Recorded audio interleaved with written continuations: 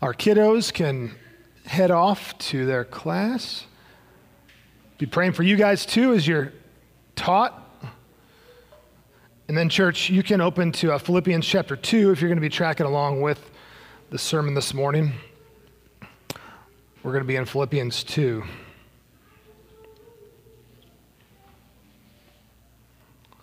Why don't we stand as a way to honor God's word as we read these verses? We're going to be in Philippians 2, verses 19 through 30. Hear the word of the Lord. I hope in the Lord Jesus to send Timothy to you soon, so that I too may be cheered by news of you. For I have no one like him who will be genuinely concerned for your welfare. For they all seek their own interests, not those of Jesus Christ. But you know Timothy's proven worth, how as a son with a father he has served with me in the gospel.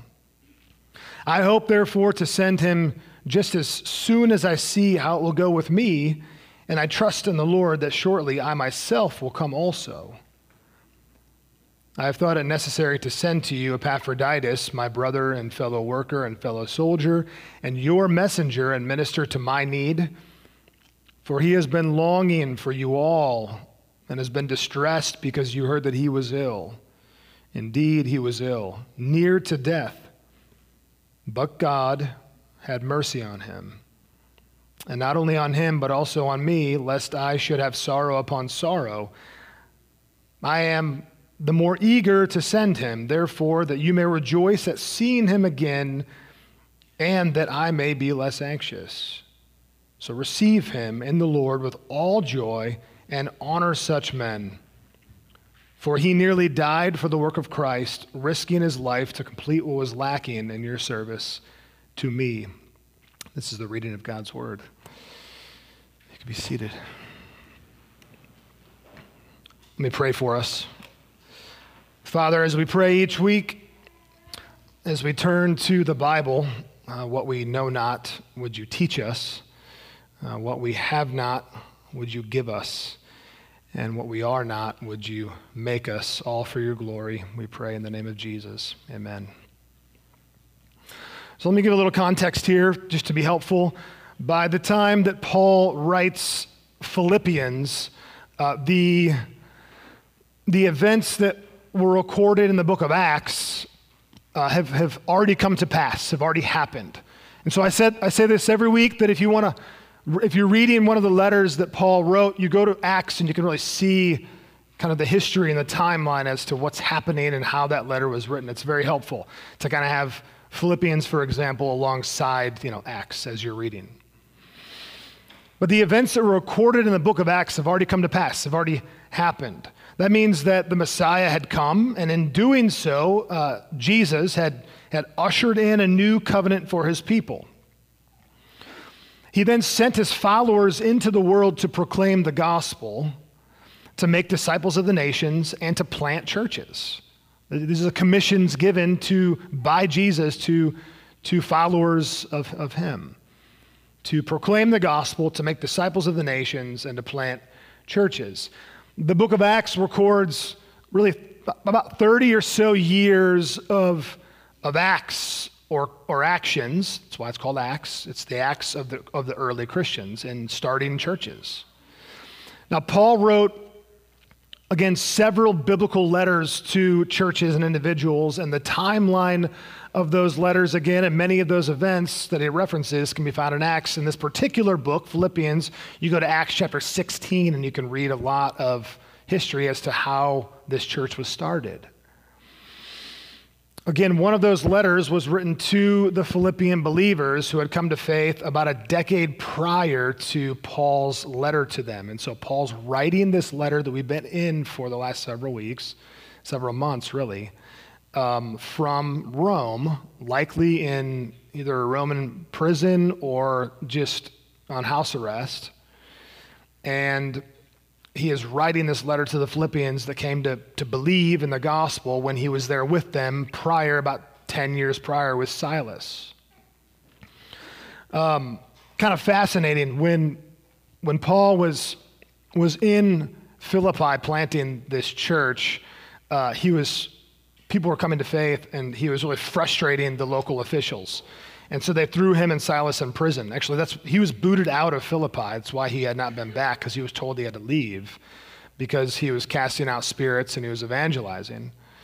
And him and Silas were in prison, and then they started evangelizing the guards, and they were getting saved. And the people were like, the officials were like, you just got to go. Like, you got to get out of here. This is too much. Now, one distinctive of Paul's letter to the Philippians is its emphasis on joy. It's actually called the book of joy, but it's also called a book of partnership. So the emphasis on gospel partnerships is something significant, a theme we see in this letter over and over again. And in the passage that we're looking at this morning that I just read for you, you probably heard and saw a lot about partnership. And in the passage we're in this morning, he gives emphasis to partnership with two particular men. It's Timothy and Epaphroditus he makes reference to. And so that's the goal this morning. The goal for the next few minutes is that we would see what happy and humble gospel partnership looks like, okay? That's the goal, what happy and humble gospel partnership looks like. Paul begins by reminding the Philippians who his hope has always been in. It's in the Lord Jesus. That's in verse 19. His hope in the Lord Jesus is what anchors him. And then he says that his hope is that he will be able to send Timothy to them at some point. Okay, so he can't yet, but he says at some point I hope to be able to send Timothy to you. They had requested, when they sent Epaphroditus to Rome with gifts and money for Paul, they had requested that Paul retain Epaphroditus and then send them Timothy. That was their request. And so he says that his hope is that at some point he will be able to send Timothy. He responds by essentially saying, not yet. Like, the time to send Timothy to you is not now. We live in a culture of logistics, right? And pragmatics. And so when we hope to do something, we sort of immediately become pragmatic about whatever it is that we're starting to do or want to do, and we start to plan. Would you agree? We're planners. We have an entire economy built around planning, right? They're called calendars, and our tech has calendars, and we are planners. And while there are certain pragmatic or practical aspects to the way that God divinely operates, we need to remember this, we are firstly spiritual people, Christian. You are firstly a spiritual person, not a pragmatist. Meaning that you are born of the Spirit, is the way that Jesus uses the language. You've been born of the Spirit if you're a follower of Jesus. Paul was unbelievably spiritual, i.e., he was led by the Spirit. He was connected to the Holy Spirit. He operated out of the Holy Spirit's empowerment in his life. He identified firstly as a spiritual man, okay? His first words here show us that, where he says, I hope in the Lord Jesus. So it's not like, firstly, I hope that some logistics work out, but rather I hope in the Lord Jesus. He is deferring to God's plans first, always. I hope, in other words, Paul says, if the Lord wills it, to send Timothy to you, is another way of viewing this. I hope, if the Lord wills it, to send Timothy to you. I had a friend who, whenever he was invited to do something, he would agree with a caveat, if the Lord wills it. What a great out for the introverted Christian. Just needing a reason to maybe not show up. It's like, yeah, like I'll be there or not. Like if the Lord wills it, we'll see. Like, is that an option on Evites? Like, if the Lord wills it, click. I would click that every time. Every time. I always found it to be like half true and half like spiritual snobbery. It was like both. But it's true, right? It's true. Nonetheless, it's true. If the Lord wills it, we'll see. In verse 20, he says, "For I have no one like him." I have no one like Timothy, right? Which leads to our first observation. We have three observations. Our first one is real simple. It's aim to be someone others want to keep company with. Aim to be someone others want to keep company with. We need to see here the worth and of Timothy and find ourselves inspired to be this sort of happy and humble servant that others want to keep in their presence. That we aim to be someone that others want to keep company with. Can I confess something to you? This is like, I wasn't going to put this in here, but I feel like I need to. You're nervous, but don't be nervous. It's okay. And also, don't judge me because I was young when this happened and when we used to do this. When I used to do this, there was a small group of us on staff at the church. And when I was in my 20s, I was a youth pastor, and I started to notice in church that there are certain people in the church that always took and never gave, right? You're like, of course, that is life. They would always ask for, and they would never contribute. They would always complain, and they would never encourage. That's kind of the way we kind of saw it. And we had a name. We had a name for them. It was an RSL. It was a resource-sucking leech. I know. I'm not proud of it, so stop judging me. I already told you. And I'm not proud of my attitude towards them, but it was so frustrating. I have never called any of you that, by the way, and I never will, because I was in my 20s. I'm a grown 40-year-old man now, all right? Timothy was not an RSL. Timothy was one who Paul wanted in his presence.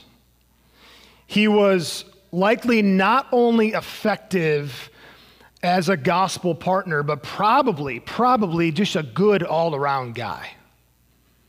Kind, had a sense of humor, worked hard, loved people, had a humble confidence about him. He was young, because Paul actually said, hey, don't let others judge you because you're too young, maybe. So we know he was for sure young, but also assertive, bold in his proclamation of the gospel. There's a lot we can learn about Timothy. Paul says that he has proven worth as a son with a father. He has served with me in the gospel, is what Paul says. This picture of father-son would be powerful imagery, even more so than today. Language of, in this day, family and lineage and heirs and kinship would have been the greatest bond you could possibly speak of. This is why adoption as sons and daughters of God is such a significant biblical theme. Like, have you ever thought about that? Like, why didn't God just call us like human people or just humans? Or like, no, he calls us sons and daughters who he adopts into his family. Paul says Timothy is like a son to me. It's the partnership they have, the bond they have. And what holds that bond together is the gospel. Their common love for Christ and for the message that broken sinners, Jew and Gentile and everyone who receives Christ could be welcomed into the presence of God, into his kingdom forever. That was the glue that held their bond together, that message. And so Paul feels for Timothy, and then Paul expresses this feeling. I love that we know how Paul feels about Timothy. There's nothing more frustrating than not knowing how somebody feels for you. I love that Paul expresses it. And I wonder if we express it towards one another as often as we should. Or we say things like, I am so thankful for you. Or I don't have any friend quite like you. You mean the world to me. I love you. Don't withhold. Let's not be a withholding people. There are people in your life that need to hear what you feel. They need to be built up and reminded of their worth to you. Not just, you matter a lot to God. No, you also matter to me. I received two text messages this week that I would put into that category. For every frustration you express to someone, you should express your love and affection and gratitude 100 times more. Paul goes on to say, Timothy will be genuinely concerned for your welfare, Philippians. The most significant word here is genuine. Genuine means actual or unfeigned or sincere or real. Paul says Timothy has a real, serious concern for you, Philippians. He really cares about you. You should operate as a follower of Jesus in such a way that others sense and feel a certain sincerity of care and love from you. You should operate in such a way that non-followers of Jesus looking in question their lack of following because of your witness. I really believe one of our biggest problems and hindrances to effective Christ-likeness, I feel this in my own soul, is that I just don't love people the way I need to love people. I avoid and hide oftentimes and lack that vulnerability of expression of love and care and concern and hospitality. And so then we have these categories because we're not really good at being vulnerable and expressing the way that Paul is kind of modeling for us here. We have these categories and even these formal tests now that will tell you what type of person you are. Did you know this? And how that affects your engagement with others. And some of these tools and tests can be very helpful in helping you identify what that looks like for you. Those tests are fine, but listen, whether you're a 1 or a 9 on the Enneagram, and I don't even know what those are, a lot of you do, I've never done it, but whether you're a 1 or a 9, I've been told what I am before. What am I? I think it's 7. Okay, everybody's 7. I don't know, 6, maybe 7, maybe a little 4 in there. Whether you're 1 or a 9, like Timothy, we are to have a genuine care for the welfare of others, a genuine love for people. We need to pray that if that's not happening in our hearts and minds and souls, that begins to happen. That's a non-negotiable, whether you're an extrovert or an introvert. It doesn't matter. That's what we see here. Paul loves Timothy, and then Paul expresses Timothy's love for the Philippians. There's all sorts of expressing happening here. Observation number 2, loving one another while recognizing our limitations. So we have limitations too. That's significant. I want us to see this from the text, that your love and care has limitations. That's why that's actually what Paul is ultimately communicating here. Paul is saying, Philippians, Timothy loves you, but no, Timothy cannot come to you right now. He cannot come to you. He loves you dearly. He has your interest in mind, your welfare in mind, but he cannot come to you right now because he needs to be here with me and for me. But it doesn't change, Philippians, his sincere concern for your welfare. What that tells me is that we need to be not so offended when someone doesn't call me back right away, or text within seconds, or email within hours, or show up to my party, or rejects an invitation to spend time with me. That person can still care very, very much for me, but they have limitations. They have limitations, just like Timothy did. Timothy was needed with Paul in Rome. They are human. Paul wants to communicate to the Philippians, yes, I want to send Timothy. He is great. But Philippians, let me remind you, who you need more is the Holy Spirit.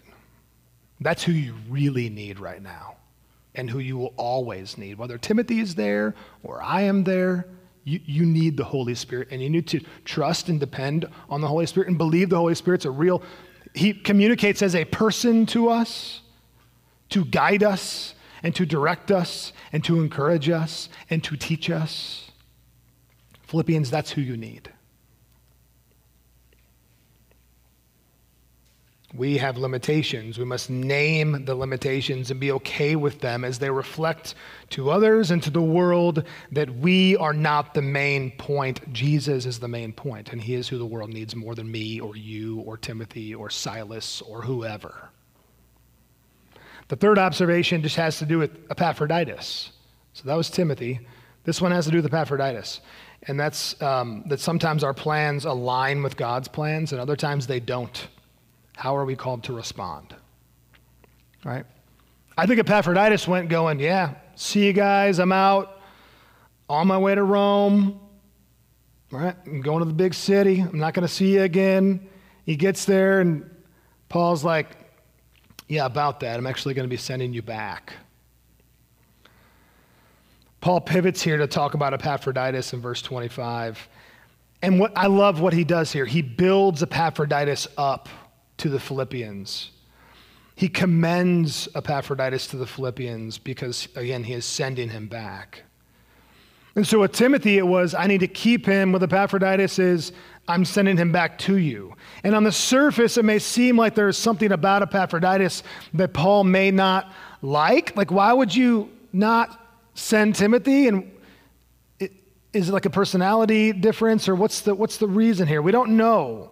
And that's okay that we don't know, because that would be Paul expressing like maybe unnecessary information. But what Paul rather does here is he uses 5 positive titles to reference Epaphroditus. He builds him up too. 5. He calls him a brother, a fellow worker, a fellow soldier, a messenger, and a minister. He uses 5 positive titles to reference this man that he's going to be sending back. Paul honors him and then says, the main reason I'm sending him home for now is that he has been ill. So he gives an explanation, is that he has been ill. Now he is well, and he wants to see his loved ones, and I'm assuming that his loved ones want to see him. So yeah, I'm going to send him back for now. This is a good solution. What an opportunity for Epaphroditus, according to verse 27. He'll get to go back and celebrate that he's not dead with his family. Paul says, rejoice, honor such men. Throw him a party. This man almost died for the sake of the gospel. He lived through a brutal sickness. Like, what a perspective. Once again here, church, I love God's word because it just reminds us over and over again, we need to be a spiritual people. What a perspective. We see the emphasis here on the spiritual. There is the celebration, at verse 30, you can see it. There's a celebration that God kept him alive. Do we know why? For the work of Christ. That's why he kept him alive. Again, this is why reading the Bible is so strange to us at times. Like, if disease and so foreign when we read these passages, we're like, wow, that's like super spiritual stuff. Yeah, it is. And it's attainable for you too. But if disease hit me and I was on my deathbed, and then God healed me, what would be my first thought if he healed me? It would be, thank you, God. I couldn't imagine leaving Sarah, who needs me. Like, really needs me. True, yeah. Thanks, babe. Or my kids. Thank you, God, for keeping me alive for my kids or for my church. My kids need me. Man, my church needs me. But firstly, for Paul here, it was God kept Epaphroditus alive to carry on the proclamation of the gospel for the work of Christ. That's first for him. That's why he kept him alive.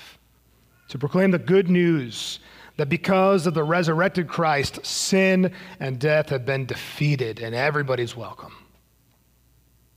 That's why he kept him alive. This is what they firstly concerned themselves with. In all the temptation we have to battle just the micro issues of the day, as macro as they may seem, Paul and Epaphroditus and Timothy and Silas and John and Peter and Lydia and the women down by the river who were converted in Philippi and all the believers in that day, what they stood for and what many died for was not some secondary issue, but singularly the cause of Christ, the work of Christ. That's what they stood for. It's what they died for. And so with all the updates as we wrap up here and personal commendations that we see in Philippians 2:19-20, it might be easy to forget the most basic point behind all these comings and goings, all these, right, these travels and everything happening here. And that's the mission. It's the mission. That's why Paul is imprisoned and awaiting trial. That's why the Philippians sent support to Paul through Epaphroditus. It was the work of Christ for which he was risking his life. His concern for their welfare is part of seeking the interests of Jesus Christ. Sacrifice, concern, going, serving, risking, all for the sake of Christ and for his mission. That's what it was for. And so when things don't go as planned, they just sort of went, stay the course, care for one another, pray for one another, press on, trust God. That was their perspective.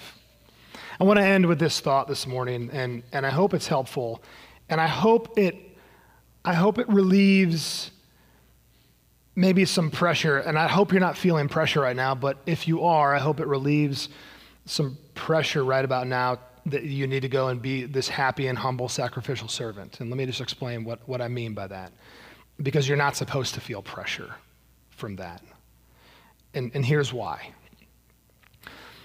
The perfection of Christ is a principle in Christology which builds the case that Christ's human attributes exemplified perfection in every possible sense. And so everything we just described that we want to be, Christ is. That's essentially what that is. It's called the perfection of Christ. And the Apostle Paul's perspective on Christ is that he was a perfect man and considered him the second Adam. So Adam was not a perfect man and Christ was. Everything Adam was, Christ was not, okay? In other words, what Adam royally messed up spiritually, morally, glorily, like he didn't glorify God, so glorily. It's not a word, but I like it. Jesus redeems all those things. So whatever Adam messed up, morally, spiritually, glorily, Jesus redeems all of those things. So, stick with me. When we look at the struggles of life in texts like this, we can look to Jesus as the perfect one so we don't have to be, right? Like, it can be hard to read passages like this because this is really important. Like, on one hand, we see like that it's really encouraging because there's a lot of encouragement and there's building up of these men that Paul is doing that I just talked about for the last 30 minutes. On the other hand, it's sad, isn't it? There's a lot of sadness here. Paul's imprisoned. He's in prison. Timothy was young and likely had anxiety and he was scared because people were out to kill him and he had this new message he was trying to proclaim and he wasn't just like trotting along as a 18-year-old or whatever, like just happy every day, and he was probably nervous and scared and had anxieties. Epaphroditus almost died, and you wonder sort of if like the Philippians are going to be discouraged when like Epaphroditus walks back in. He's like, hey, I'm alive. And they're like, we're so glad you're alive, but where's Timothy? There's a lot of sadness and kind of challenging things happening even in a text like this. And this is why we need to see Jesus as the hero in every single story. Like, go back to the three observations. Let me just connect the dots briefly here. Observation one, like, Jesus is the one we ultimately want to keep in our company. So you want to be a person that people want to keep company with? Yes, of course, but ultimately, Jesus is the one that we want to keep in our company. And guess what? His sacrifice for us was proof that he actually wants to be in your company forever. Okay? Jesus is better than you at keeping company with people. So that's good news. Pressure relief. Observation 2, we love one another, but recognize our limitations. Jesus is the hero whose love has no limitations. Okay? Pressure relief. It's not on you to do this perfectly. You admit, yes, I have lots of limitations.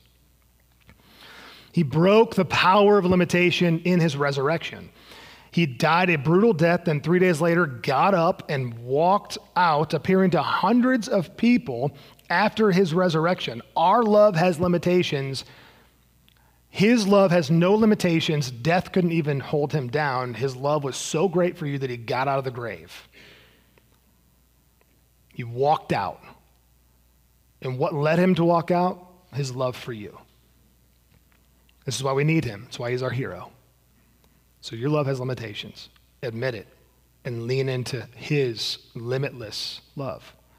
And then lastly, observation number 3, while our plans don't often work out, the plan of God always prevails. And guess what? The greatest plan he ever put into place was to send Jesus to reconcile us back to himself. And so Jesus is the hero who perfectly completes God's perfect plans, and we get to just simply benefit from them. You just get to benefit. That is the gospel. You get to benefit from God's perfect plan being put in place, and then Jesus perfectly fulfilling that plan for you.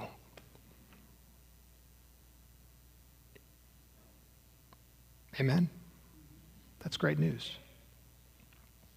Praise God for that. This is what Paul really wanted for the Philippians to believe, and why he celebrated these men for joining him in those efforts.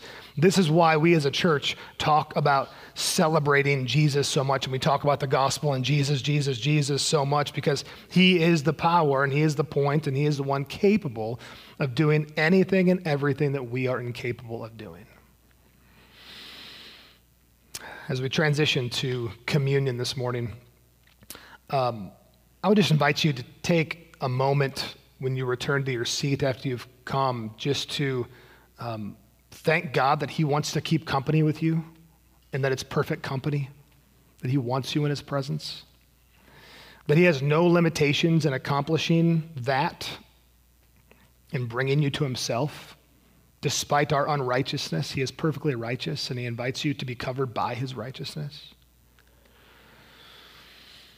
And that he wants to bring you into his kingdom, and that he's going to make all things new through the death and resurrection of Christ. And so just pause and reflect and pray and take a few moments to worship before you partake.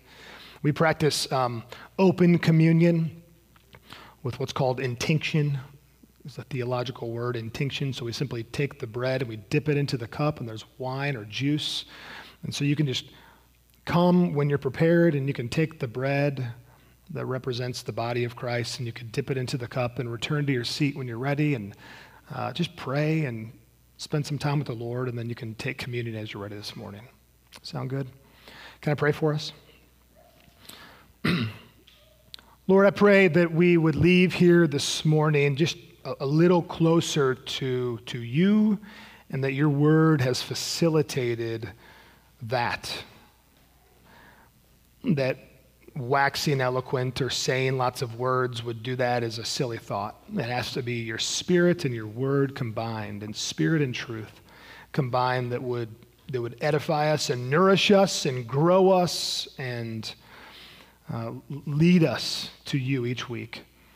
And so that's our simple prayer, is that this morning that happened a little bit, and that you would be honored in that. We pray all this in the powerful name of King Jesus. Amen, amen, and amen. You can come as you're ready, church.